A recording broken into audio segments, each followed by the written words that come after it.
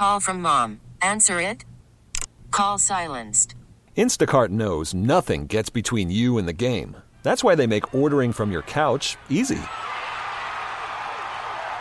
Stock up today and get all your groceries for the week delivered in as fast as 30 minutes without missing a minute of the game. You have 47 new voicemails. Download the app to get free delivery on your first 3 orders while supplies last. Minimum $10 per order. Additional terms apply. This episode is brought to you by Progressive Insurance. Whether you love true crime or comedy, celebrity interviews or news, you call the shots on what's in your podcast queue. And guess what? Now you can call them on your auto insurance too with the Name Your Price tool from Progressive. It works just the way it sounds. You tell Progressive how much you want to pay for car insurance, and they'll show you coverage options that fit your budget. Get your quote today at Progressive.com to join the over 28 million drivers who trust Progressive. Progressive Casualty Insurance Company and Affiliates. Price and coverage match limited by state law. Good morning and welcome to the Morning Beat. The question on the top of everyone's minds, has Omicron climaxed? I mean peaked? Climaxed. Instead of Has saying Omicron climaxed and is it being sexually stimulated in the ways that it needs to be? that part. Let's get rid of the word peaked. I don't want to talk about surges and peaks anymore. Have we climaxed as a global pandemic just yet? We're talking about it in Therapy Thursdays with our sex specialist. No, we're not. But we are talking about it with Dr. Umesh Adalja from Johns Hopkins Center for Health Security, calling in about 15 minutes. We're having that conversation. We actually had this one yesterday. So fantastic, though, full of great information. We want you to hear it and not miss it. So if you weren't listening to our later in the show, if you're an early morning listener, we've got you covered. And then also this hour, you know, as we inch back towards some sort of normalcy, you know, clubs reopening, nightlife coming alive again, concerts and things like that. As queer people, how do we readjust to what was once very normal for us, right? Nightlife was very much a part of our culture for so long. It has been sort of like put to the side for a couple of years. Yeah. But as we head back into the party scene and club scene, is it ever okay just to walk away from a conversation or a person and leave them in the dust just because you don't want to have the conversation? Maybe they're not interested interesting. All I can hear is, I'm in the corner watching you kiss her. That's me every time I go to a social event. My partner and I, thank God, he's like my crutch though. Mm-hmm. Our therapist has been challenging us this last year as things start to slowly open up to go to events and force ourselves to talk to other people, especially other queer people. Because we go to these events that are like just fabulous. Yes. And we're like in the corner, like, what is it? A shrinking violet? That's what we are. I'm a shrinking violet. Okay, you're not a shrinking violet. You're a beautiful, beautiful petunia that is just trying to grow on a wall after coming out of COVID with no proper water, no proper feeding. Okay? I did 6'5.5", trying to figure it out. Listen, I did become a plant dad during the pandemic. And they died. They all died. So we've slowly been replacing them all with fake plants. Listen, Lisa said to me the other day, we went to the market, to the Fairfax market. Yeah. And there's a bunch of plants there. And Lisa was like, oh, should we get more plants? And I was like, Lisa, literally, you can get more plants. I don't take care of them. I don't look at them. I don't touch them. Yeah. I don't have a green thumb. I don't have any interest. You can get more plants. I feel like Lisa's really great at keeping plants alive, though. Oh, she's the best plant carer I've ever met. They thrive. Dead. She's a nurturer. No, she is. You know what you're great at, though? What? News on the beat. No, I'm not. And you know that. That's fair. You're okay at best. Okay, well, Jim Obergefell, whose name has become synonymous with same-sex marriage rights in the U.S., announced that he will run for a seat in the Ohio House of Representatives. Ohio, yes. Ohio. Obergefell is running as a Democrat in his hometown, Sandusky, to represent the state's 89th district, which includes Erie and Ottawa counties. He is seeking to challenge the first-term Republican incumbent, DJ Swearingen. Who knows? Okay, great. He championed his advocacy work, including the Supreme Court's 2015 decision in Obergefell versus Hodges, which legalized same-sex marriage across the country. Obergefell and his husband, John Arthur, first sued Ohio in July 2013 after they flew to Maryland and got married on the tarmac of a Baltimore airport. And we love that. Go ahead, Obergefell. You know that he's also partial owner of a wine shop up in Guerneville outside of San Francisco. We just shot a series of videos with Toyota and LGBTQ Nation, and we went to the wine shop. It's called Equality Vines, and we bought a couple of bottles and got to experience the whole history of the Obergefell v. Hodges case. Pretty cool stuff. Also from Ohio. I love this. I love it. Okay, let's do weather. It's going to be a high of 64 in Vegas, 77 in Palm Springs, 75 in Houston, 73 in Miami, 70 in Phoenix, a high of 61 in Atlanta, 41 in Chicago, 77 in Cathedral City, and 77 in La Quinta. Now give us a vibe of the day. Success is not an activity, but a process. Enjoy the process, and you're already successful. I added that last part. I love it. That was me. That was beautiful. All right, we're joined with a senior scholar from Johns Hopkins Center for Health Security, talking about is the Omicron climaxing, coming up next. The Morning Beat with AJ Gibson and Michaela Gordon. Channel Q. Welcome back to the Morning Beat. Now, as we're seeing cases of Omicron continue to surge, more than 800,000 new cases, new infections reported each day, the U.S. Surgeon General has warned that Omicron has not yet peaked. What does that mean for the pandemic here in the United States? Is it a regional thing? Are we all in this thing together? Is it going to peak on the East Coast sooner than the West Coast? Lots of questions. Here to give us some answers is Dr. Umesh Adalja, Senior Scholar of Johns Hopkins Center for Health Security. Dr. Adalja, thank you so much for joining us. How are you? I'm good. Thank you for having me. So we've learned a bit about Omicron, and we all feel like we're sort of experts as we try to wrap our brains around what this pandemic actually is, what's coming right around the corner, how long we're going to be in this sort of new normal. But there have been some positive things that we've learned out of Omicron and how it's spread and peaked in other parts of the world. Can we use that information to make assumptions about what's going to happen here in the United States, and where do we stand currently? I do think we can use that information to understand the trajectory in the United States. We know, for example, in places like South Africa, that Omicron took this really steep rise and steep decline that happened over a period of weeks, which was different from other versions of the virus where this usually happened over months. And I think if you look in the United States, some of the places that got hit first, Boston, New York, New Jersey, Philadelphia, you're seeing peaking, meaning cases are coming down. This is, I think, expected, and I think it's good news because it seems that what we saw in South Africa is something that probably applies wherever Omicron is based on social networks and how people get infected. But we still have to remember that the whole country is not on the same timeline. There's going to be peaks that are somewhat varied in places that got hit with Omicron later. And some of the hospitalizations and the deaths that may occur will lag those cases. So when we see the cases go down, it still may be some time before you see that kind of translate into severe disease. But in general, it means that Omicron is not the same type of variant as Delta, for example, where we saw these months-long surges. I'm happy that you said that not everybody in the country is on the same time frame, because I will say in December, I thought Omicron was absolutely peaking. It felt like everybody I knew had it or had some sort of variant. The hospitals are still full here. But I think that does give us something to look forward to, knowing that Boston had their high moments and now it's starting to go down. Do you think that also has to do with all the vaccines that people have gotten? I think that the vaccines are what keep people out of the hospital. With Omicron, because it is an immune evasive variant with mutations that get around some, but not all of the protection vaccines provide us, you'll see a lot more cases than you will see hospitalizations. The case to hospitalization ratio changes with Omicron, especially because in vaccinated people, it is a pretty benign disease.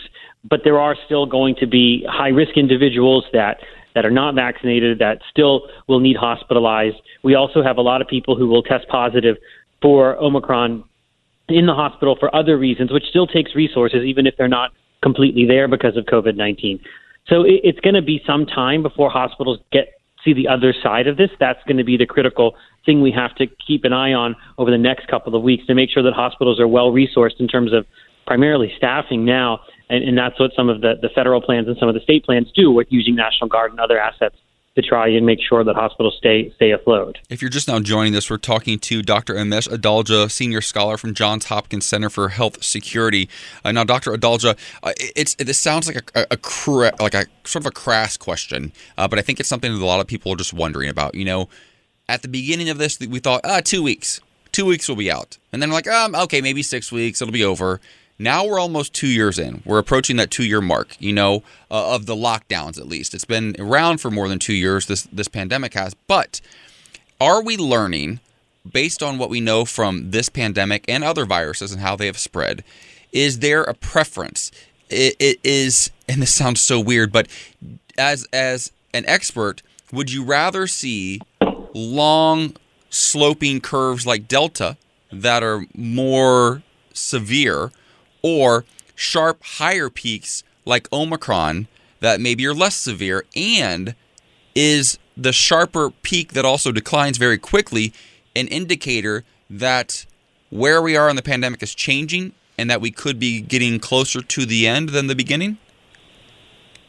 Well, a couple of things there. First of all, it's important to remember that COVID-19 is not a disease that can be eliminated or eradicated. It's always going to be with us so long as there are humans on this planet.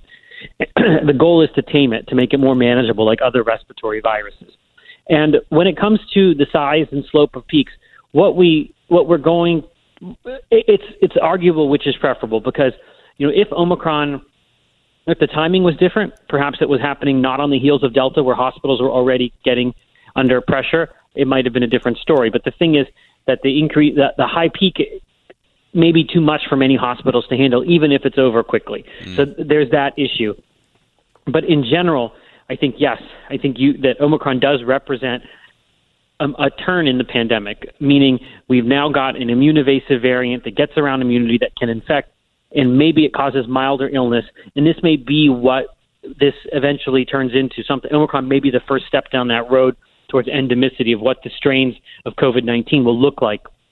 We'll have to see if that's the case. But the bottom line is that COVID is not going anywhere, and I think we have to use the tools that we have, vaccines, monoclonal antibodies, antivirals, rapid tests, to tame the virus, to make it something we can risk calculate around. And I think we're increasingly getting there. And indeed, for vaccinated persons, we are there. Thank you so much for joining us. We appreciate you talking through this with us, because we're still very much in a pandemic, and I think sometimes I even forget that. So thank you for breaking that all down. Umesh, senior scholar at Johns Hopkins Center for Health Security. We'll talk to you soon. Loki, you do be forgetting we are in a global pandemic. 1,000,000%. I was talking to myself. All right, coming up, clubs are back open, but do you find yourself being left alone at the party? We talk about it next. The Morning Beat with AJ Gibson and Michaela Gordon. Channel Q. Listen. As queer people, we're expected to be the life of the party everywhere we go, right? We're chatty. We like to, kiki.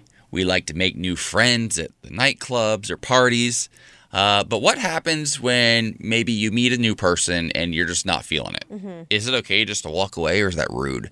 Because we've been indoors for a couple of years during this pandemic, and so some of us were just now reacclimating to life in the real world. And this conversation came up because in the Washington Post, they have a segment called Miss Manners, and it's sort of like a Dear Abby. And somebody wrote, "Dear Miss Manners, in social settings, is it okay to finish a conversation and walk away when doing so leaves the other person awkwardly alone?" Their story is this: I was chatting with someone I did not know at a party. After about 20 minutes of pleasant conversation, I used a pause to say I was going to refresh my drink and asked whether the man would like one himself. He said no, and I walked away and joined friends in another room. He was left alone, sitting there by himself, and I felt a bit guilty. Now, I know I'm not obligated to sit with him until someone else joins, which may not happen, but is there a better way to leave? Michaela, what are your thoughts? What do you do in this situation? Oh, God, I don't even remember what it feels like going to a club. I swear, let's be honest. I think it's okay to leave people alone. I often like to be alone at a party. But do you like it, or you do it because you actually just don't want to start up conversations? Well, I find that I like to observe the situation before I go in, because honestly, for me, it's very strategic if I go to a party. It's very rare that I'm like, yeah, let's have some fun. I'm like, I don't want to be here, but I have to be here. So who am I going to talk to? You're supporting someone or their cause, or you're networking. Totally. One of two things. It's literally, Sure. that's the only way. So I like to observe the situation. Then I like to get in there, have my conversation with whoever I need to talk to, and then maybe stand for a second again, irritate Lisa about something, and then leave. Yeah, it's tricky because I've been in this situation where I tend to, I'm what would it be, an introverted extrovert or an extroverted introvert? I'm probably an extroverted introvert, actually, because I'm the type of person that I will talk to anybody anywhere. I get on an elevator and I can make a best friend in 10 floors. Like, it's just who I am. I go to a party and I will find one person. If I'm not there with my partner, if I find one person, I can latch onto them, make a conversation. And if they walk away, I'm the guy sitting there by himself because I'm like, I used all my energy. I have no more stories to tell. I don't know what to do. I talk for a living, so this sounds crazy, but it's very, very true. But I've also been the person that's on the other side of this where I'm like, oh, if I walk away right now, they might be alone. But then usually I don't walk away because I'm like, okay, I'd probably be alone too. So I'm just going to, it's a mutual, we're mutually beneficial. I will say there's nothing more awkward than like you both are like, okay. And then the person's like, okay. And you're like, all right. And you're like, got it. And you like slowly walk away. You know what it's like? Here's exactly what it's like. It's like when you... Oh, God, here goes. It's like when you're having dinner with somebody. Uh-huh. And then you say goodbye to them inside the restaurant in the lobby area. And then you're outside waiting for your car. And then you walk out. And you're standing but you're next to still them. walking together. And then you're like, we already said our goodbyes. And then you're like, okay, bye one more time. Then you make awkward small talk. 1,000%. Yeah. Or you're waiting for your Uber, yes, after you've said goodbye. Like, it's just awkward. But I think that... we as a society need to embrace being left alone. Like, because for Lisa, my partner, she will not do small talk. She hates it. She does. She has no business. She has no interest in it. She's like, okay, whatever. I've never met anybody who does not care. She doesn't care. She will not ask you questions. If you ask her about a dog, she'll go on for hours, but nothing else. She doesn't want to know anything about somebody if she's not interested. Because also what it stems for her is when she grew up, there was a lot of like meaningless conversation. Like her mom gets nervous in times of silence. So she just talks and talks and talks and talks. I do that sometimes. Well, that's how Lisa grew up. So Lisa's like, I hate that. And she will not talk or ask questions unless she genuinely wants to. So it's like sometimes people like to be left alone and don't want to talk. And if you're the person who's like awkwardly trying to get away, I take a lot of my life lessons from Karen from Will and Grace. Oh my God, Akana. Megan Mullally, and there's a scene in the original iteration of the show where she's literally holding a martini, and she's with, I think, Will and Grace or Jack or whoever, and she wants to get out of the situation, and they're at a restaurant or a bar or something, and she says, "Oh look, better people," and she just walks away. Like, I think that's the key. Oh look, better people, and then you're out of the situation, and the people you were with absolutely know how you feel about them. I'm obsessed. All right, coming up in What's Poppin', Bradley Cooper is talking about a scene that required him to be naked on set for 6 hours and how difficult it was for him. Coming up next. Worried about letting someone else pick out the perfect avocado for your perfect impress them on the third date guacamole? Well, good thing Instacart shoppers are as picky as you are. They find ripe avocados like it's their guac on the line. They are milk expiration date detectives. They bag eggs like the 12 precious pieces of cargo they are. So let Instacart shoppers overthink your groceries so that you can overthink what you'll wear on that third date. Download the Instacart app to get free delivery on your first 3 orders while supplies last. Minimum $10 per order. Additional terms apply. This episode is brought to you by Progressive Insurance. Whether you love true crime or comedy, celebrity interviews or news, you call the shots on what's in your podcast queue. And guess what? Now you can call them on your auto insurance too with the Name Your Price tool from Progressive. It works just the way it sounds. You tell Progressive how much you want to pay for car insurance, and they'll show you coverage options that fit your budget. Get your quote today at Progressive.com to join the over 28 million drivers who trust Progressive. Progressive Casualty Insurance Company and Affiliates. Price and coverage match limited by state law. Hiring for your small business? If you're not looking for professionals on LinkedIn, you're looking in the wrong place. That's like looking for your car keys in a fish tank. LinkedIn helps you hire professionals you can't find anywhere else, even those who aren't actively searching for a new job but might be open to the perfect role. In a given month, over 70% of LinkedIn users don't even visit other leading job sites. So start looking in the right place. With LinkedIn, you can hire professionals like a professional. Post your free job on linkedin.com/recommend today. The Morning Beat, Channel Q. You're listening to The Morning Beat. It's time for our first round of What's Poppin'. Michaela, take it away. All right, Bradley Cooper is opening up about stripping down. The Nightmare Alley actor has a full frontal scene in the new Guillermo del Toro directed psychological thriller and recently chatted with The Hollywood Reporter about it. He said, I remember reading in the script and thinking, he's a pickled punk in that bathtub and it's to story. You just have to do it. The scene went down during Toni Collette's first day of filming and Cooper was required to be nude in front of the crew for 6 hours. He said it was actually pretty heavy. I don't know if he's talking about himself or just emotionally. Maybe both. Maybe both. What's always interesting to me, I find sex scenes very uncomfortable because, not for me, but I remember I had to do a makeout scene when I was on a television show and I was so uncomfortable. Every actor says it's the worst part of the job. It was very weird doing it in front of a crew and to be naked for 6 hours with your whole manhood out like that, that's a lot. And also, it's interesting because if this were a story about a woman feeling uncomfortable, we'd have a very different conversation about it, I feel like, right now. When it's a man in this situation, we often don't think of that. We think men is just being tough, and it is what it is. But men, full frontal nudity, first of all, I can't imagine. That just would terrify me. Because you got to think, you're on set. There's 20, 30, 40, 50 people around you the entire time. And he's, to add pressure, he's a very wanted man. He's a handsome man. Yeah.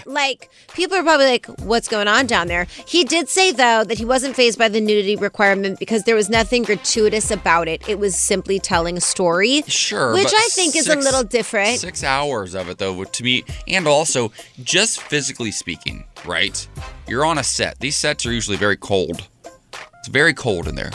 There's shrinkage. Yeah. Genuinely, women don't have to worry about that part of it, at least. No. Do you know what I mean? A woman's body, nude, is going to look exactly the same right now as it will 10 minutes from now, an hour from now. Men's bodies change physically, and just that part of it alone would make me so uncomfortable. I agree. I totally agree. It's very uncomfortable. But he did it, and I can't wait to see the psychological thrillers. Some of my favorite movies are psychological thrillers. All right, coming up, a candidate is smoking weed in a new campaign. Have they gone too far puffing on a blunt? We talk about it next. The Morning Beat, Channel Q. Coming up this hour, would you vote for a political candidate who is smoking weed in a campaign ad? Well, if you live in one state, you might have that opportunity come this fall. Also, could weed, it's a weed hour, cannabis hour, could it help prevent COVID-19? I haven't gotten COVID so far in 2 years. I'm just saying I've avoided it completely. I'm not saying why, but I don't know.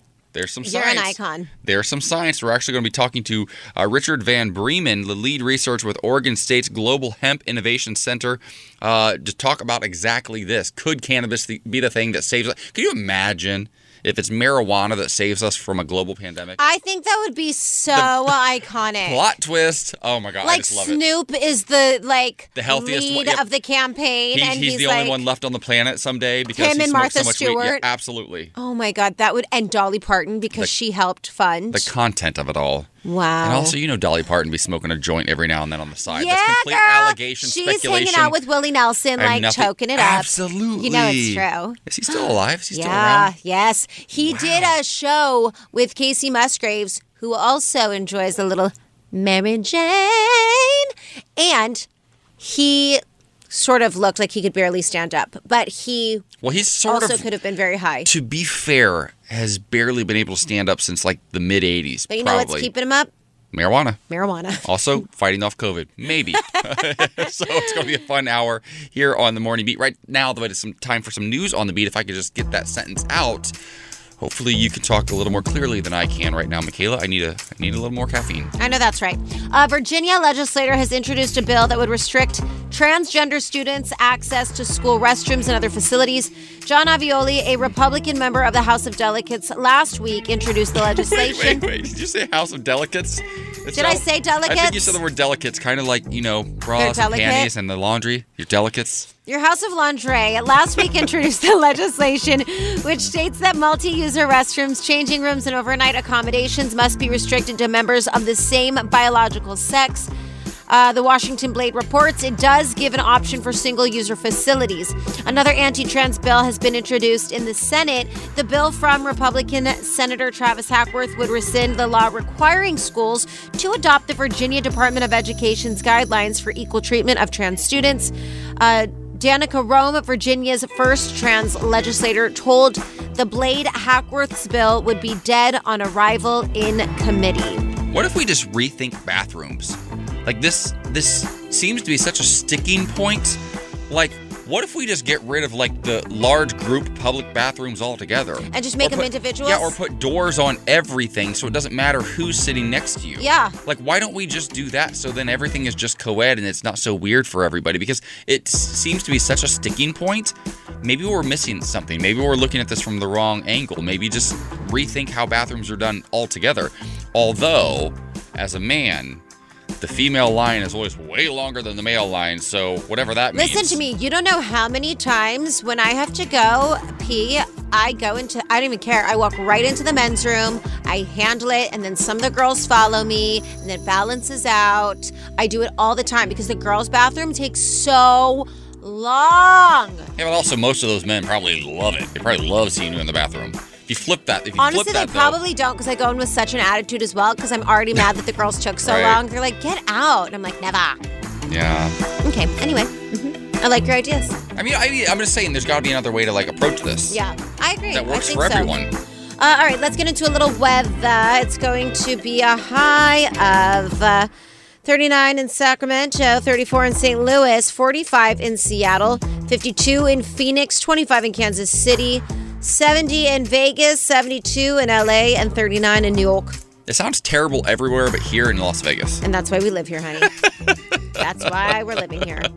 All right, here's your vibe of the day. Success is not an activity, but a process.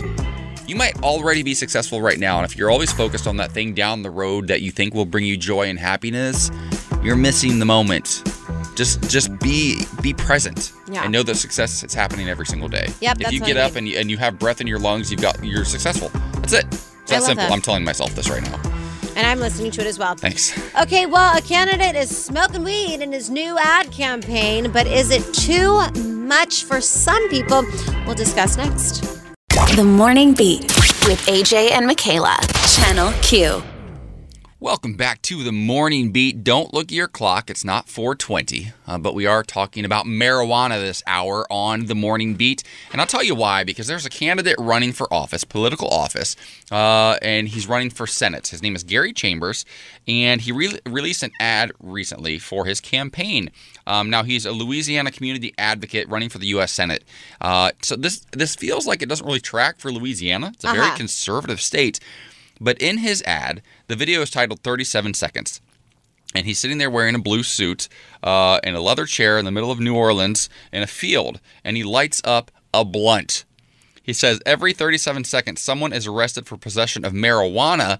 Since 2010, state and local police have arrested an estimated 7.3 million Americans for violating marijuana laws, over half of all drug arrests. And then he says black people are 4 times more likely to be arrested for marijuana laws than white people. He also adds that most of the police are arresting aren't dealers, but rather people just like me. So they're not getting to the root of the problem. They're just arresting people who are casual marijuana users. Now, he's 36 years old. He's a community activist from Baton Rouge and a Democrat. And he's looking to unseat Republican Senator John Kennedy, which is weird that his name's John Kennedy and he's Republican. But this is really fascinating to me, because if you had just said to me, would you vote for somebody who's smoking a blunt in a campaign ad, I would have said that's insane. But this ad is kind of powerful. I will say that it's so powerful. And I can't smoke weed. It's just not for me. I've tried, and it's just something that doesn't work for me. However, I have watched very elderly people, including like Lisa's mom, who have taken an edible or who have smoked a little bit of weed, and it changed the pain in their body. Yep. And it was the only thing that brought relief to them. And it's not addicting. It's not addicting. It doesn't harm your body. It's not a gateway drug to like heroin. No. Or whatever. Like, you know how like Oxy and like all these like prescription drugs are so dangerous. It doesn't do that. And we know that. Yeah. And it can bring relief to people. And if you take it as an edible, it doesn't harm your lungs when smoking. Nope. It's literally just digesting a plant. And I think that that's been the hardest thing for me and so many people. Seeing how many men and women, black men and women in particular, that have been jailed for such a small amount of weed for over 15 years. Like, the sentences were so crazy. Some people, it's the 3 strikes rule, some people are in prison for life because of a small marijuana. Exactly. It's so insane, and it's so... Listen, when we look at these numbers, and they're disproportionately people of color who are being arrested and put away, incarcerated because of marijuana use, right? And then you go down any street in Los Angeles, and you see these flashy stores that look like an Apple store. You could go in and buy a Mac computer, but instead you can buy all sorts of different hybrid weeds. You can buy cookies and cupcakes, and you can buy edibles, and these things are all packaged. They look like kids' candy. Right? Now, they're very regulated. You have to show like an ID. There's security at the door. Only a certain amount of people are let in at a single time. I know this because I partake, right? Because it's completely legal. But then you see these people who are in prison, sometimes for life sentences, who are still in prison in places where it's been legalized. Yeah. And they're still not released. I think this is actually an interesting take on a campaigin ad. I really like it, and I like it as a powerful. Black man. I think it's yes. Because listen, my partner has his dad's entire side of the family is actually from Baton Rouge. That's where we're supposed to go there this last year, the last 2 years actually, for Thanksgiving, but we've canceled because they're older and because of COVID. But this will speak to voters. Yeah. And it's not necessarily, you don't need to be a marijuana user for this to speak to you. You have to just have a heart and say, oh, yeah, that's not right. Black men and women are being incarcerated because of marijuana use, yet it's legal in much of the country now. Why are we doing this? Why does our prison system, why does our justice system work the way that it does, and why is it targeting people of color? This will speak to those people. Whether or not you ever have smoked a blunt in your entire life doesn't matter. Right. You're going to look at this and be like, oh, wow, that's a real issue. And that's an issue I think people can get behind. Absolutely. I think it's really cool. I would vote for this guy. I would vote for this guy too. I totally think it's great. I'm not moving to Louisiana to do it, obviously, because the South. But we're not going there. We're not going there. Maybe just for a visit for Thanksgiving next year. That would be nice. That wasn't me inviting you, just so you know. But I'm going. You're not coming to Emil's sounded like you family It Thanksgiving. sounded like you invited me. You said maybe that would be a nice place to go for Thanksgiving. We could maybe meet you in New Orleans then and party. Honey. Listen, honey. You would get all the beads. I know you would. I would be flashing. Listen, I flash for no beads, okay? Imagine me in New Orleans. That is accurate. T-Mobile has invested billions to light up America's largest 5G network, from big cities to small towns, including right here in yours. And great coverage is just the beginning. Right now, families and small businesses can save up to 20% versus AT&T and Verizon when they switch. Visit your local T-Mobile store today.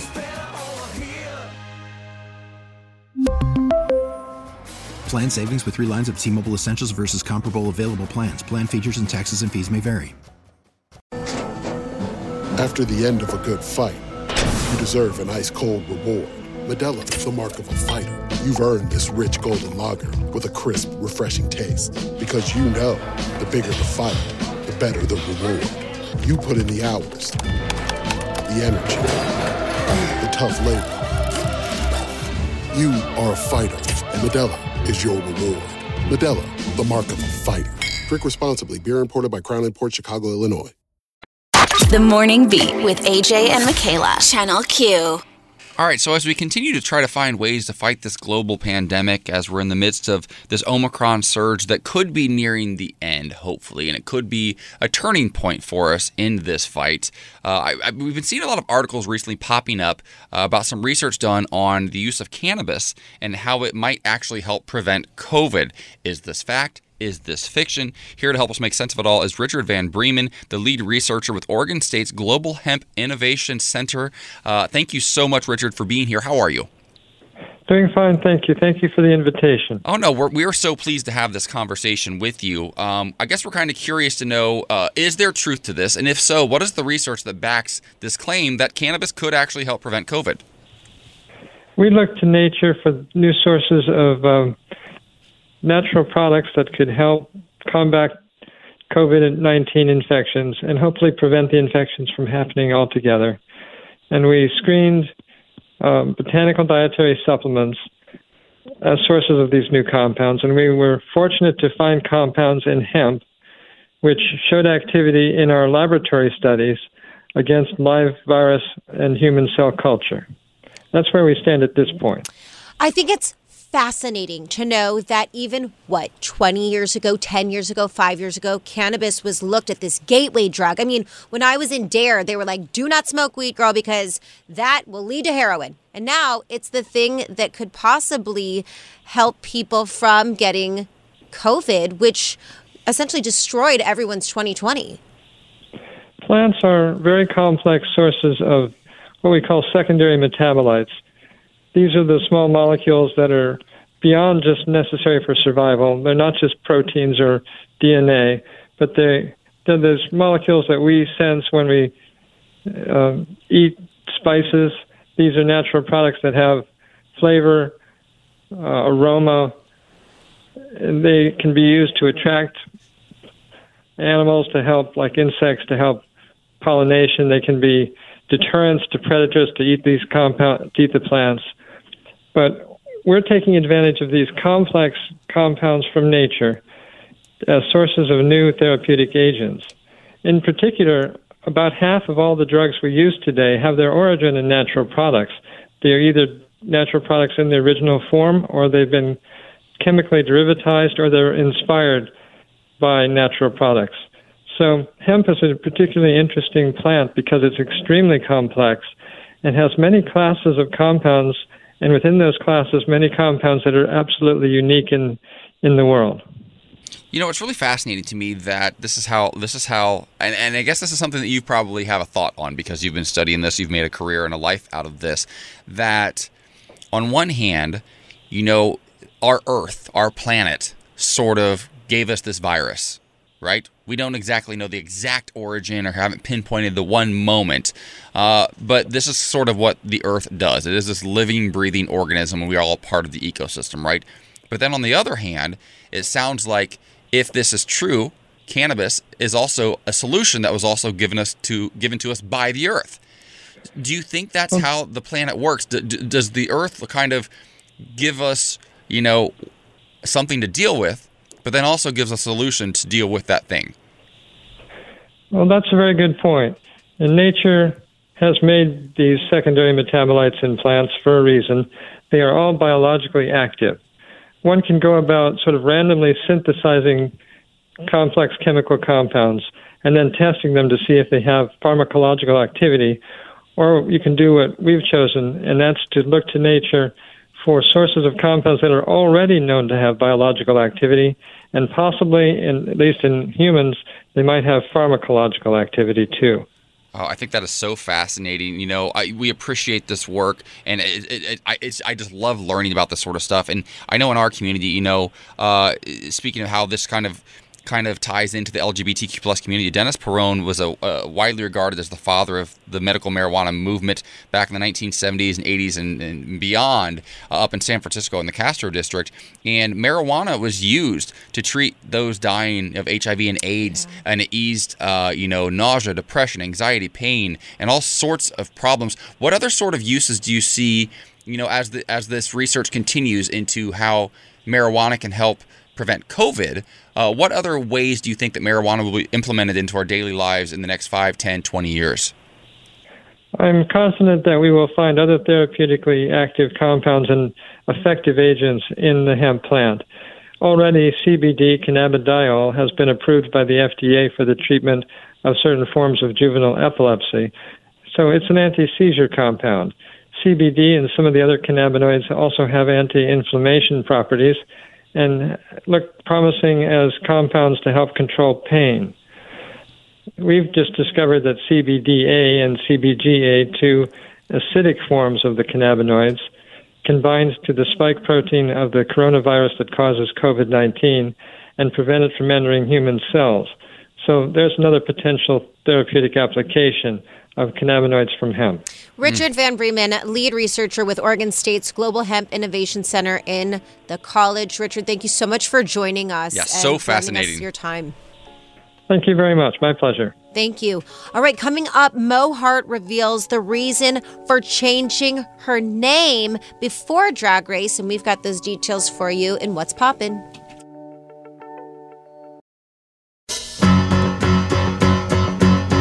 Oh, Dolly. It's like the Pledge of Allegiance to me. I get anxiety when I hear anybody say 9 to 5 because I've never worked one of those in my entire life. I don't know what that life looks like.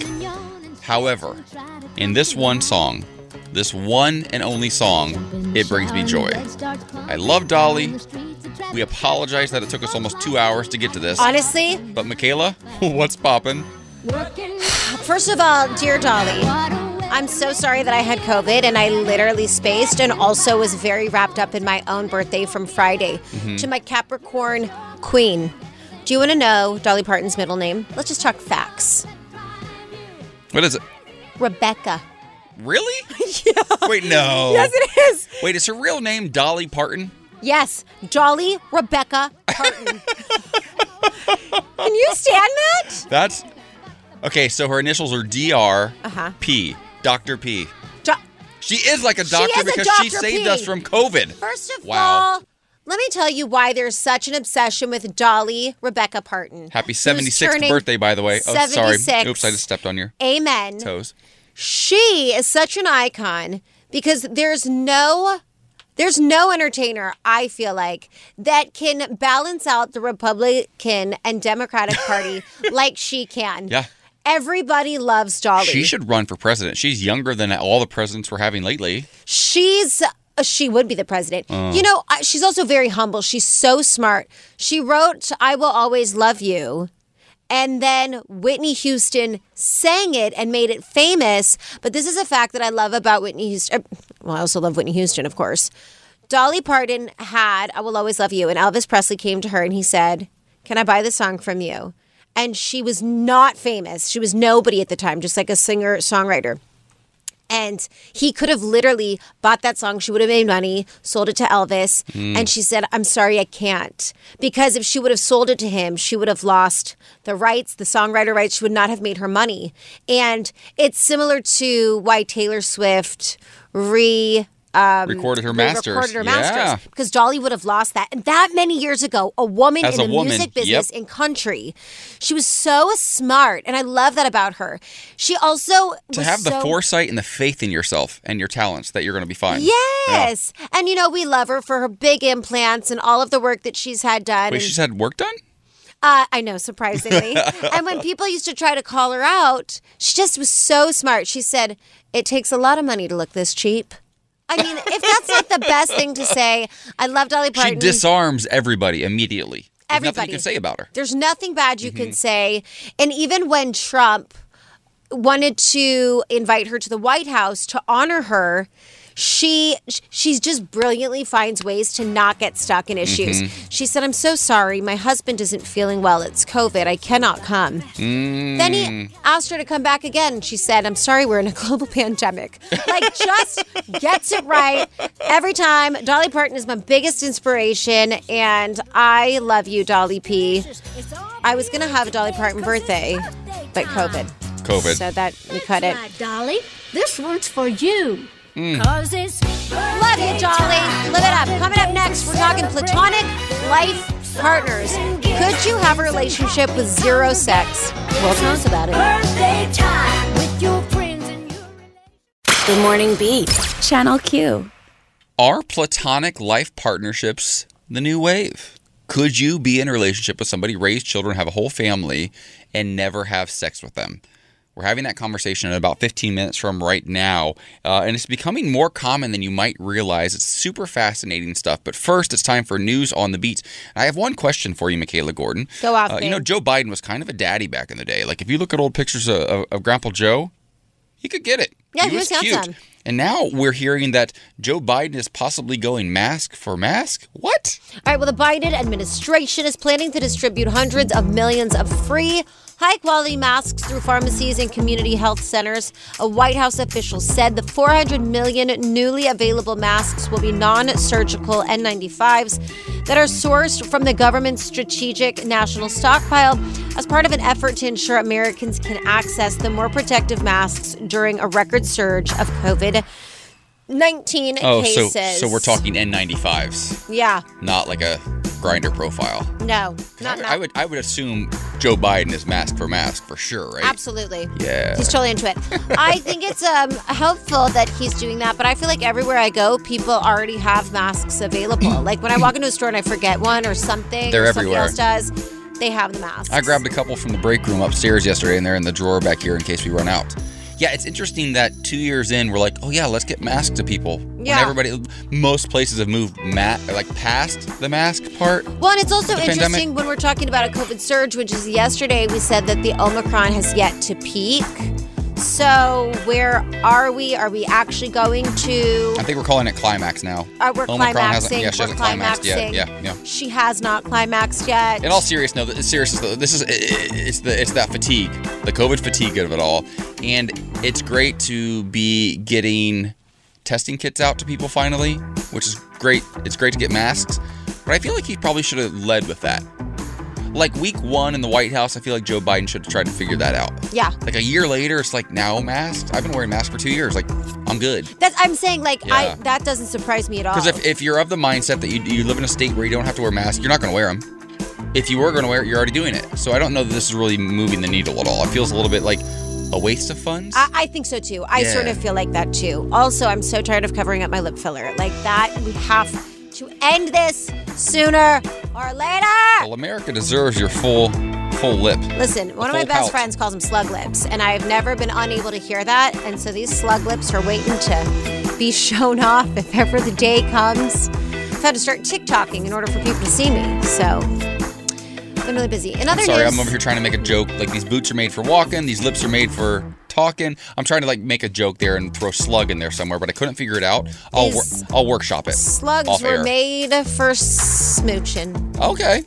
These lips were made for slugging. That's a starting point. Something to work with. All right, in other news, Jim Obergefell, whose name has become synonymous with same-sex marriage rights in the U.S., announced that he will run for a seat in the Ohio House of Representatives, OKAJ. Obergefell is running as a Democrat in his hometown, Sandusky, to represent the state's 89th district, which includes Erie and Ottawa counties. He is seeking to challenge the first-term Republican incumbent, DJ Swearingen. Now, he championed his advocacy work, including the Supreme Court's 2015 decision in Obergefell versus Hodges, which legalized same-sex marriage across the country. Obergefell and his husband, John Arthur, first sued Ohio in July 2013 after they flew to Maryland and got married on the tarmac of a Baltimore airport. Very interesting. Interesting because they got married on the tarmac. They just flew there literally just to get married. And I think this is really cool. One, I love that he's from Ohio. It makes me proud.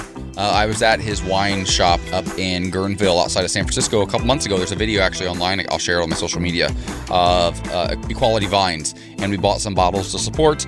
I also love that he is from Sandusky, Ohio. Fun fact, Sandusky, Ohio is the home to Cedar Point. Also, oh wow, I'm choking up right now. Also, where I hooked up with a young man for the very first time in my life when I was 19, 20 years old, going to the University of Toledo. We both worked at Abercrombie. We met on AOL Instant Messenger, and I drove up there and had my first experience with a man. That was beautiful. I was a beautiful story. Consenting adult, but listen, he came out of Sandusky. I came out in Sandusky. And it's beautiful. And that's what we know about Sweet Destiny. All right, running out news this morning. Fashion icon and former Vogue editor Andre Leon Talley has died at the age of 73. A statement was released on his official Instagram. It is with great sadness we announce the passing of Andre Leon Talley on January 18th, 2022 in New York. Mr. Talley was the larger-than-life longtime creative director at Vogue during its rise to dominance as the world's fashion Bible. Okay, let's get into weather. It's going to be a high of 77 in Cathedral City, 77 in La Quinta, 43 in Cleveland, 41 in Chicago, 48 in Baltimore, 70 in Phoenix, 41 in Kansas City, 77 in Palm Springs, 64 in Vegas, and 46 in New York. A high of 64 in LA. Now give us a vibe of the day. Success is not an activity, but a process. You know, thinking about this, I was talking about Jim Obergefell just a moment ago in his wine shop. We actually have some bottles at home. We have one of them is called Love Wins. I might crack that open tonight. Crack it open. In honor of his running for political office. Yes. It's kind of cool. All right, well, listen, you can have a glass of wine while we discuss platonic life partners. You love them. They're your best friends. You have children with them. But can you have a relationship where it involves no sex? If you love them so much, why don't you marry them? And then not have sex with them for the rest of your lives. That's called love. Odyssey is giving you a chance to win a trip to London to see Taylor Swift at the Eras Tour. It's Tay in the UK. Hey, it's Taylor. Just download the free Odyssey app, log in and listen to a participating station for a minimum of 60 minutes to get your daily entry. And you could win a chance to fly off to London with 3 friends and see Taylor. I can't wait to see you at the Eras Tour in London. For more, go to odyssey.com/Taylor. Tay in the UK. It's on the Odyssey app. Thanks to Republic Records. This is a national contest. The Morning Beat with AJ Gibson and Michaela Gordon. Channel Q. Listen, I'd rather dance with a stranger than marry a friend and have a platonic relationship. I've been in one of those, honey, but platonic partnerships are on the rise. More and more people are choosing to get married and have children together and forego a sex life completely with their partner so that they can raise a family, whether they're doing it for financial reasons, for security, just for the companionship of it all. And I hear it. I couldn't do it. I just could not do it. I was in a relationship for about 4 years, and it's how you and I met. This person, you know this person well. He's actually a good friend of mine. He'll be at my wedding. It's my only ex that's going to be at the wedding, by the way. And my partner's fine with it. And I think he's fine with it because we basically had a platonic relationship. Yeah. He was my best friend. We traveled the world together. We had so many incredible experiences together. He really taught me how to navigate life in Los Angeles and how to be a man. And I will forever be grateful for that. But he's more like a big brother to me than he was a partner. Our sex life was literally non-existent. I think for a whole litany of issues that I will not reveal here, I think we attempted to have sex maybe 2 or 3 times over the course of 4 years. And I oddly got comfortable with it. I was a little bit insecure about myself because I thought he was the first person I dated in LA, and I was like, okay, I guess I just must not be cute here. Right. And so I just kind of assumed that all the guys in LA are so hot, I'm not hot enough. And I know that wasn't accurate looking backwards, but I was happy. I wasn't having sex with him, but I was actually really enjoying the relationship. Well, listen, I think a lot of couples are going, how long's it been since me and you had sex, honey? Right. Because I think that people forget how important sex is. And it's so nice to just have a good partnership. With my ex, we never had sex. But he was also a man, and I wasn't really into it at all. I wasn't sexually attracted like that. But he was the most iconic guy I'd ever met. He was so good to me. He was so perfect for what I needed at that time. For what I needed at that time, that part. Yes. That's important. Yes. And he was gorgeous, and his family was delicious. Everything was perfect except for the fact that he was a man, and I did not want to have sex with him. Then when I moved on to Lisa, I was obviously obsessed. I was like a rabbit. And then as we started couples counseling, we had to start realizing that sex is a very important part of a relationship, and you have to actively work at it. And you have to sometimes schedule days and times to have sex because your schedule is so crazy. There's things you can do throughout the day that sort of rev you up for the night. And I wish people would have taught me that. I feel like saying that is like, oh, you have to schedule sex. Yeah, bitch, you do. Like, there are rules and ways to do things, and it is okay because that is how you keep it from being platonic and getting stimulated by your partner. Well, don't you remember we did that story of the 7 Chinese women who were all single and they'd been best friends their entire lives, and when they got older, they pulled their money together and bought this massive mansion. I love it. Right? And they're living together in sort of like this compound now, and they're living their best lives, and this place is gorgeous. And they wouldn't have been able to do it had they not pulled their money together. Yes. It's another way of sort of having a relationship without the sex aspect of it. And it might be different because they're a little bit later in life. They've lived their lives, and maybe some of them have had children, some have not. But listen, I'm approaching year 10 in my relationship. I'm getting married in June, and my partner and I have the hottest sex life. Like, we genuinely have fantastic sex. There's never been like really an instance where I was like, I don't think I'm really into him anymore. And we're monogamous. Like, we're not in an open relationship. We're not out there in these streets. We're not doing those sorts of things. We're just into each other. Having said that super hot, steamy sex life that we have sometimes goes weeks where it's completely dormant. Yeah. And that's a relationship. But then all of a sudden we'll have sex a few times in a couple of days, and then we won't for weeks at a time. And I think more relationships are actually like that. So when you really break it down, the percentage of time in a relationship that you actually spend in bed. Because I know we all like to act like, oh, hot sex lasts for hours and hours. No, it lasts about 6 to 8 minutes probably, to be honest. Maybe a little foreplay.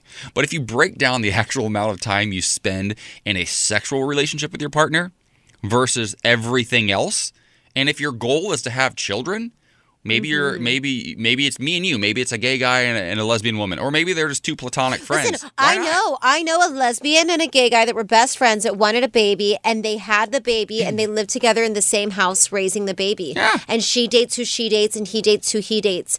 And, especially with prices alone, living in LA is so expensive now. Living anywhere is expensive, but LA is crazy. And when Lisa and I were moving, I remembered how grateful I was to have Lisa to split rent with, because to pay for it by myself, I couldn't live like that. We split the groceries, everything we split, and then also Lisa takes on and shoulders more expenses than I do, and I'm very grateful for that. And sometimes that's what you get out of a platonic relationship. Well, because if your goal is to be a parent, right?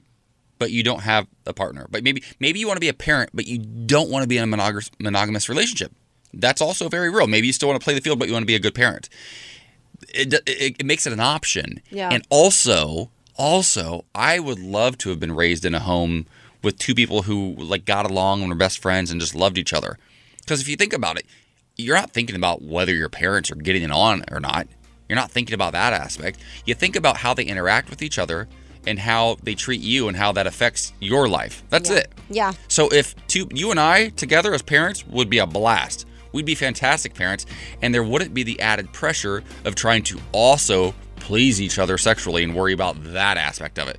Because when that goes off, everything else starts to fall apart. But if it's not on the table, it changes the game. Yeah. Listen, I think this is I'm going to obviously have kids with my husband, but this is a really cool option, I think. I think it's great. Totally. All right, coming up in red, white, and Q, it's Trump versus DeSantis. Tyler Pager, a White House reporter at the Washington Post, joins us to talk about these frenemies next. I am American. Welcome back to the Morning Beat. It's time for another round of Red, White, and Q. Joining us today as a special guest, Tyler Pager is a White House reporter for the Washington Post. Tyler, thank you so much for being here. How are you?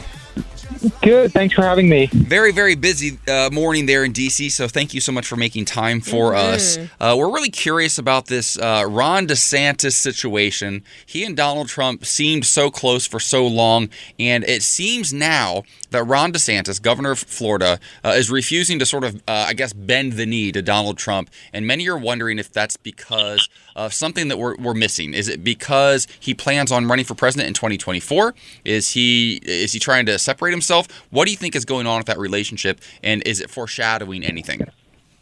Yeah, look, I think it's hard to tell from the outside, but I think some theories are that, Ron DeSantis wants to be president. And one of the biggest obstacles to winning the Republican nomination would be the former president, Donald Trump, who's also signaling and putting in motion that he will run again for the Republican nomination. Look, Trump has a ironclad grasp on the Republican Party at this point. And I think Ron DeSantis is moving even further to the right on some issues, trying to create some separation, whether that's to mount a run or just try to sort of distinguish himself from the shadow of Trump. There was a long time where they worked and seemed like, DeSantis was at one point trying to position to be a potential running mate. That seems to not be the case anymore. But, it's still early, and I think a lot's going to happen in the next few months and years as Republicans organize themselves. That's interesting that you talk about him being a possible running mate, because I feel like Ron DeSantis has more of a chance than ever. I feel like the people in Florida are absolutely obsessed with him. And I think the people that liked Trump in the very beginning was because he didn't want to get vaccinated. He believed in all these things that sort of belief did, and he's turned away. A lot of people are mad at Trump now, and they want to rely on somebody else. And I feel like Ron would be the guy. Yeah, look, I think there are a lot of Republicans. There's a lot of energy behind Ron DeSantis. Some of those straw polls at the most conservative gatherings, whether that's CPAC or the like, Ron DeSantis is often the second choice behind Donald Trump. But look, the base could turn at any point. The vaccination issue is the one that's seemingly driving the wedge right now, as Trump is a little bit more pro-vaccine than he has been, not for mandates, but saying people should get it. Ron DeSantis is not doing that, not even saying whether he's been vaccinated or what his status is on that front. And I think that's just the beginning, right? As the crowded Republican field kind of materializes, I think we'll see each potential Republican candidate deal with the Trump relationship differently. And I think it's right to be focused on the Ron DeSantis-Donald Trump relationship, just given that they are, Trump obviously, but Ron DeSantis is one of the most prominent non-Trump figures in the party. Well, he's actually a little bit more scary to me than Donald Trump in some ways. I think he's just as evil, but I think he's a little bit smarter, and that kind of concerns me. But I want to pivot just a bit. If you're just now joining us, we're talking to Tyler Pager, White House reporter for the Washington Post, and Joe Biden's numbers are plummeting, and it feels like we're now in an era where the president, the White House, just doesn't get the amount of time that they used to get rolling and get things going. He's 1 year into his presidency, and it feels like everybody's already abandoning him. You're right there. You're in the room. You're asking the questions. What's going on with the Biden White House? Can they turn this thing around? What do we know, looking at history, that they might be able to pull from to have a successful 2022 and beyond? Yeah, look, I think this is an incredibly unique time in American history. We are entering year 3 of what people say is a once-in-a-generation global pandemic that impacts every aspect of life, whether that's your health, the economy, schools, whatever it is. The pandemic continues to wreak havoc on the country. And so I think that is part of the reason why there is, I think, less of that leash that Americans give the president to kind of settle in. And I think people are just really fed up and have pandemic fatigue and want life to go back to normal. And that's what the president ran on, right? This promise that he would restore normalcy, competency to the White House. And there's been some stumbles, some things outside the president's control. But I think when you talk to people inside the White House, and we'll hear from the president at a press conference, I think address this, nothing is going to dramatically improve until the pandemic is curtailed. There's some optimism that after this Omicron wave crests, which it's starting to do in parts of the country, that there will finally be this full return to normalcy, and then economic recovery will be paired with that. But I think it's really hard to look past or look toward any sort of future positive for the president until that happens. Such good insight. Well, thank you so much. We appreciate you so much for joining us, Tyler Pager, a White House reporter at the Washington Post. We look forward to talking with you soon. Thanks for having me. All right, coming up, singer Bono is making a wild revelation about his music. Does he hate his own voice? It's actually very common, and we'll talk about it next. The Morning Beat. Channel Q. One of the most famous singers in the entire world hates listening to their own music, and I can't believe this. And I know it's not Michaela for 2 reasons. 1, she loves her own music. She loves it. Obsessed. 2, she's not one of the most famous singers in the entire world. Just to me. Like, to me, you're the biggest celebrity I know. I know that's right. So that was sort of a compliment-ish. Like a compliment adjacent. Are you happy with it? Thank you so much. I will take that. Can you give us the details of this wild story and what's popping? So this is a story that I've heard so many times. It's not shocking to me, but Bono hates listening to his own music. And he says it embarrasses him. He just really makes him feel very uncomfortable. We know that a lot of actors have come out and said that as well. And I can understand, in all seriousness, I have a hard time watching myself on television, and I have a hard time listening to my music, and I've had to get over it because you start picking it apart and you want to criticize it. That's true. And then it prolongs you putting it out. And so especially when you're in a band like you two, you can't just pick it apart. Well, there's no such thing as a perfect performance. No, of course. But it does become uncomfortable. And for me, even when I watch, like Lisa's mom thinks it's the funniest thing that she watches every single thing I do in CW, every single thing I do, and I don't watch it. And she'll say, I saved it for you. Do you want to watch it? I'm like, no. And she's like, how does someone go on TV and not want to watch it? But it's really because I will pick myself apart, and I don't want to do that because then I won't go back on television. So I totally understand that. And I think it's like, it's anybody that has to review their work. I feel like this should give so many people confidence. Somebody who excels, who's literally at the top of his game, one of the most famous performers on the entire planet, can't listen to himself. Yeah. And it is so true. I don't watch myself almost ever anymore because after a while, there's no good that's going to come of it. You watch it first, and it's okay to check in from time to time, listen to yourself or watch yourself so you can learn and maybe hear things that you're not doing well. Yeah. Every now and then I listen to our show, and I'm like, oh, I say too much. And now that I've said it out loud, people are going to listen for it. That's awesome. But I say that to hold myself accountable so I don't say to fill in the blanks when I'm thinking of my next thought, because I'm a human. We all do it.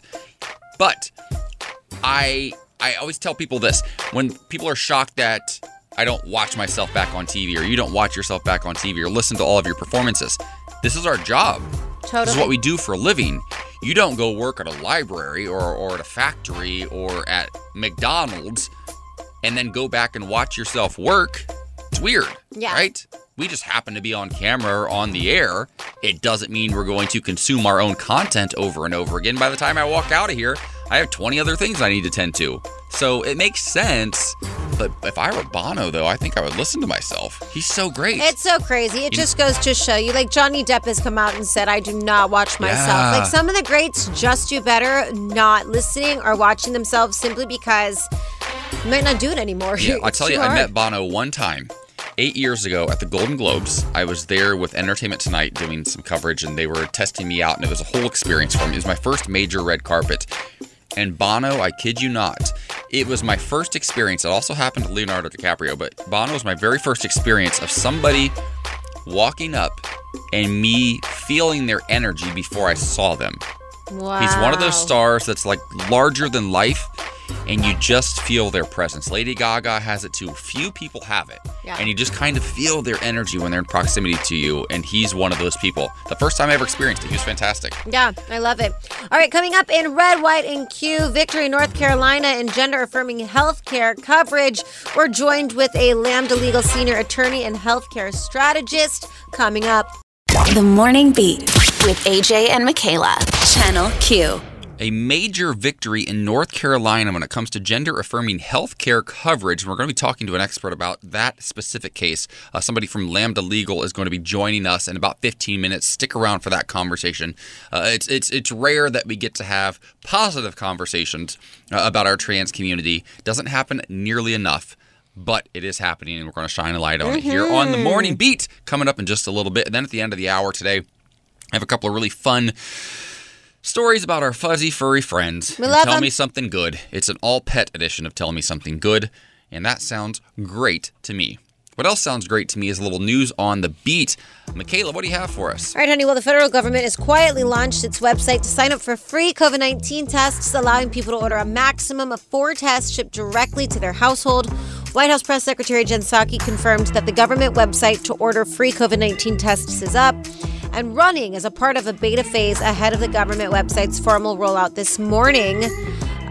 New legislation went into effect in California requiring health insurance to cover the cost of at-home test kits for also sexually transmitted infections, including HIV, syphilis, and chlamydia. That Senate Bill 306, also called the STD Coverage and Care Act, it passed both chambers of the California Assembly in September and was signed into law by Governor Gavin Newsom. It made several health care updates to California's codes, specifically related to changes lawmakers felt necessary in light of the COVID-19 pandemic, including finding ways to address the rising STI rates in California. Currently, residents in Alabama and the District of Columbia can request free STI test kits from public health departments, but insurances are not legally obligated to cover the cost. So all very good news when it comes to at-home testing. That's a big deal. You can test for HIV, syphilis, and chlamydia at home and get it covered by your health care. Amazing, right? That's incredible. I feel like yes. I hope that public health care also covers these things, Obamacare as well, but I think that's fantastic. Yeah, definitely. All right, in other news, France has ended its ban on gay and bisexual men donating blood, allowing LGBTQ people to donate blood without discriminatory conditions starting on March 16th. We are putting an end to an inequality that is no longer justified. Well, it was never justified, to be fair, ever. But yeah, okay. Any person will arrive as an individual donor, explained Director General of Health Jerome Salomon. He said that the risk of blood with HIV entering the country's blood supply has been falling steadily for decades.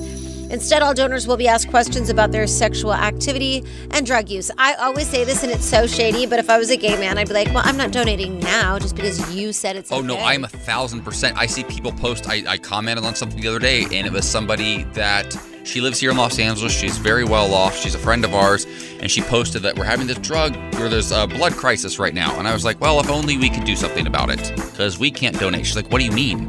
And then she started reading up. I'm like, honey, for 4 decades we haven't been able to because of discriminatory laws it's that prohibit so crazy to me. So, honey, I'm not coming to help you now. No, and it's so ignorant, and it's such old ways of thinking. And every time that we've talked to a specialist about HIV, AIDS, anybody could get it. Anybody can get any STI. Anybody can get anything. We've also been able to test it and track it for decades now, so it's an outdated. It might have made sense as a sort of like a placeholder while we figured it out and how to test for it and everything, but we've been able to do that since I've been alive almost. So it's frustrating, but also think about the impact of hearing for a lifetime, right, that your blood is dirty, your blood is less than. I mean, we're talking about the thing that gives us life, that sustains us as queer people, as gay men in particular, and bisexual men. Your blood is dirty, it's not worthy. People's lives are on the line, and we still don't want it. Yep. It's just traumatizing, and that goes deep. Yeah, absolutely. All right, let's get into a little bit of weather. It's going to be a high of 64 in LA, 64 in Vegas, 77 in Palm Springs, 75 in Houston, 55 in San Francisco, 48 in Seattle, 48 in Baltimore, 43 in Cleveland, a high of 77 in Cathedral City, and 79 in La Quinta. Now give us a vibe of the day. Success is not an activity, but a process. You gotta enjoy the process. If you can do that, you're already successful. Absolutely. I love that. All right, coming up in Red, White, and Q, victory in North Carolina in gender-affirming healthcare coverage. We're joined with a Lambda legal senior attorney and healthcare strategist next. I am American. It's rare that we get to have these conversations here on the Morning Beat. Unfortunately, most of our conversations regarding healthcare and our trans community are usually bad news, right? But today we have a victory in North Carolina in their gender-affirming healthcare coverage. And here to help us break it down for Red, White, and Q from Lambda Legal is Omar Gonzalez-Pagan. Omar, how are you doing? Very good. Thank you for having me. So we're excited about this because this is a major victory for our trans community, for marginalized people in general, including, LGBTQ people who are living with HIV. What can you tell us about this victory in North Carolina and why we should be paying attention to it? Certainly. As Lambda Legal is currently representing a number of transgender state employees and or transgender dependents of state employees who are being denied care coverage for their gender-affirming care under the state health plan. As that case is ongoing, part of the issue was whether state health entities, like it is the state health plan, are subject to lawsuits under the Affordable Care Act's non-discrimination provision. We won that at the district court level. We won that at the Court of Appeals last September. But then, unsatisfied, the state health plan asked the U.S. Supreme Court to take up the case. And just yesterday, we learned that the U.S. Supreme Court has declined to take up that case, and in fact is leaving in place the understanding of the Court of Appeals in our case, as well as the understanding of multiple courts across the country, that state health entities that discriminate on the basis of sex, race, national origin, age, or disability can be sued for that discrimination under the Affordable Care Act. Certainly, the victory that we achieved yesterday is one that resonates not just for our plaintiffs in our case and for transgender people encountering exclusions of gender-affirming care by state plans or Medicaid programs, but really for all people who may encounter discrimination by a state health entity that receives federal funding. Well, I want to thank you for joining us again, Omar, Lambda Legal Senior Attorney and Healthcare Strategist. Now, while Lambda Legal fights the case, what should transgender people know while they seek hormone therapy or any kind of surgery? Well, really, two things. One is that the broad consensus is that is medically necessary and care that the denial of which is unlawful. It may be unlawful if your employer's plan excludes it because that is a violation of Title VII. It may be unlawful if the health entity that refuses you care or doesn't provide coverage receives federal funding of any kind, and that would be under the Affordable Care Act. And so certainly when you encounter that discrimination, you should be able to contact organizations like Lambda Legal or the Office of Civil Rights of the Department of Health and Human Services, which just last May reaffirmed this administration's interpretation of the Affordable Care Act to include coverage of gender identity. Well, Omar, thank you so much for all you do at Lambda Legal. Thank you for keeping this fight going and for getting us a victory, because our trans brothers and sisters oftentimes are overlooked and singularly discriminated in a way that is just not acceptable. We appreciate all the work you do. Join us again sometime here on the Morning Beat and continue fighting the good fight. Thank you, Omar. Thank you. Tell me something good. You know what, Michaela, in honor of the conversation we had yesterday with our celebrity veterinarian, Doc Halligan, about cats, I'm trying to do better.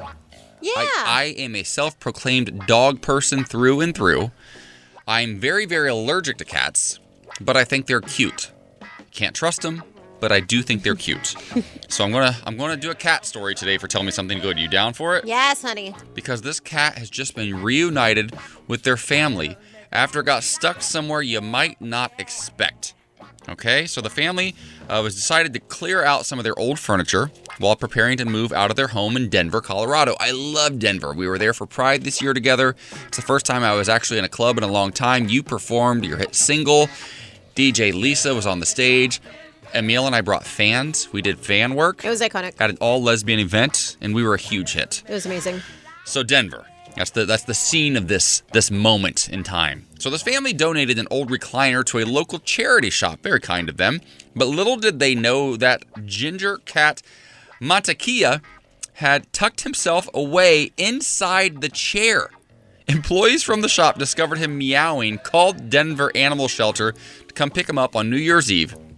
And a police officer showed up, scanned the 4-year-old cat, but unfortunately his microchip had not been updated, so the cat remained at the shop, hoping his family would return. Fortunately, the family quickly noticed that their kitty was missing and called the store to see if he'd hitched a ride in the armchair.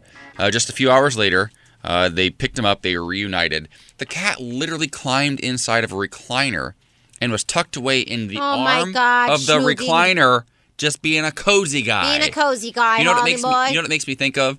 The scene from National Lampoon's Christmas Vacation. Remember where all of a sudden there's an explosion? And the cat is in the tree? The cat, yes. Well, the cat was underneath the recliner, and there's a big hole in the ground where the cat blew up. Yes. Thank God that didn't happen here. I'm projecting a bit. I want to blow up cats. No, I don't. I don't. I think they're great. But don't F with cats. I love this reunion. Okay, well, this story is very, very cute as well. A donkey. Wait, another animal story? A donkey. Love it. He was ditched by his mama. Oh, no. But now he thinks he's a puppy.